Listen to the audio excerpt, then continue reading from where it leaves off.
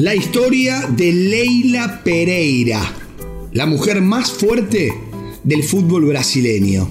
¿Cómo pasó de ser la propietaria del main sponsor del Palmeiras a convertirse en la presidenta del club? Te lo contamos a continuación aquí en Marketing Registrado en Footbox Oficial.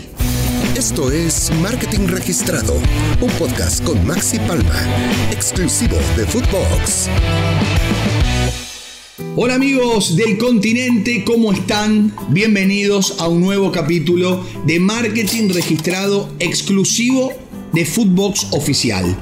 Para los hinchas de Palmeiras, lógicamente, aún dura la alegría tras ganar la Conmebol Libertadores hace algunos días en el Estadio Centenario de Montevideo, que por supuesto vibró al compás del fútbol brasileño. Dueños absolutos de las competencias continentales en Sudamérica este año, no podíamos dejar pasar esta historia que trasciende los límites del campo de juego para meterse en el terreno de la gestión y el marketing deportivo. Es que desde el 15 de diciembre y hasta el 2024 tendrá nueva presidenta. Estamos hablando del Palmeiras. Su presidenta se llama Leila Pereira. Y más allá de ser la primera presidenta en la historia del Verdao, Pereira tiene una historia muy especial. A sus 57 años es abogada, empresaria y propietaria de Crefisa Fam. ¿Le suena? Ya hemos hablado de Crefisa. Y si prestan atención, abren los ojos, observan la camiseta del Palmeiras, en el pecho de la camiseta aparece el logo de Crefisa. Es el principal patrocinador del equipo desde 2015. Su obsesión es la que el equipo siga creciendo y sea el equipo más poderoso de Brasil. Yo vengo a Palmeiras para sacarlo campeón del mundo. Es mi sueño y no me importa el tiempo que me demande.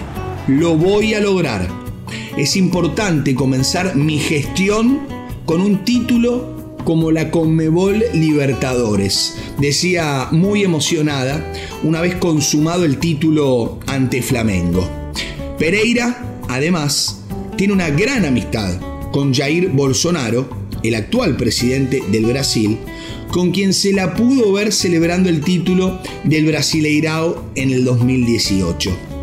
Volviendo a su actividad como una de las líderes y empresarias más destacadas del gigante sudamericano, Crefisa es el principal patrocinador del Palmeiras desde hace unos cuantos años y también el principal inversor, el cual le ha permitido formar planteles de un gran nivel futbolístico. Justamente a partir de esto y de su posición dentro de la institución financiera desde 2015, es la principal acreedora del club. Según informes de agosto de 2020, la deuda del Palmeiras ascendía a los 180 millones de reales, que al cambio de hoy serían 36 millones de dólares. Como repasamos en algún capítulo anterior, Palmeiras firmó con Crefisa un contrato histórico para la región a cambio de 21 millones de dólares con bonus por 4 millones más hasta el 2024. Con este acuerdo se tratará de la relación más longeva en la historia del club, superando los 8 años en donde estuvo Parmalat entre 1992 y el 2000. Como bien se encargó de destacar también Pereira en alguna entrevista post partido, con Crefisa como main sponsor, Palmeiras ya ganó 7 títulos, 2 Copas de Brasil, 2015 y 2020, 2 Brasileiraos, 2016-2018, 2 Conmebol Libertadores, 2020-2021 y un Paulistao en el 2020. Si en algún pasaje de este episodio les mencioné la relación entre Leila Pereira y Jair Bolsonaro, no fue un mero dato anecdótico.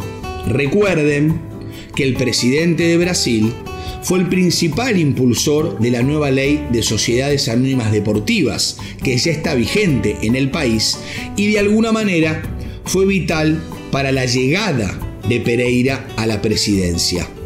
La ley ofrece incentivos para que los clubes se conviertan en equipos empresas. Solo equipos de fútbol masculino y femenino serán alcanzados por ella. Ahora, con la ley de SAD funcionando, los clubes transforman este pasivo en acciones de capital y son los privados quienes sacarán su rédito de todo esto. Para los hinchas más puristas, esto es un pecado mortal. Pero bueno, lamentablemente esto es un negocio, los clubes están muy endeudados y hoy solamente un privado puede hacerse cargo de ese pasivo. De acuerdo a un relevamiento del periódico Página 12 en la Argentina, las empresas que pasen a controlar a lo que supo ser una sociedad civil deberán destinar hasta un 20% de los ingresos brutos a saldar compromisos impagos. Si la sociedad anónima controlante obtuviera ganancias, el 50% de ellas tendrá el mismo objetivo. En Chile, este modelo ya funciona con Colo-Colo, con Universidad de Chile y con Universidad Católica.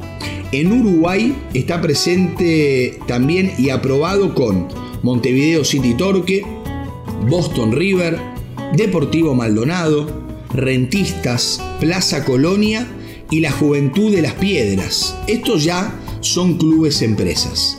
De acuerdo a lo que contábamos hace unas semanas en marketingregistrado.com, Cruzeiro podría seguir este camino. Tiene un pasivo de 173 millones de dólares, está atravesando la peor crisis en su historia, decidió poner en venta el 49% de sus acciones para resurgir e intentar evitar el descenso a la Serie C. Increíble, ¿no? Nosotros llegamos al final de este episodio, pero es una historia que promete más capítulos y que por supuesto la vamos a seguir de cerca. Queridos amigos, fuerte abrazo. Nos encontramos en el próximo capítulo de Marketing Registrado aquí en Footbox Oficial.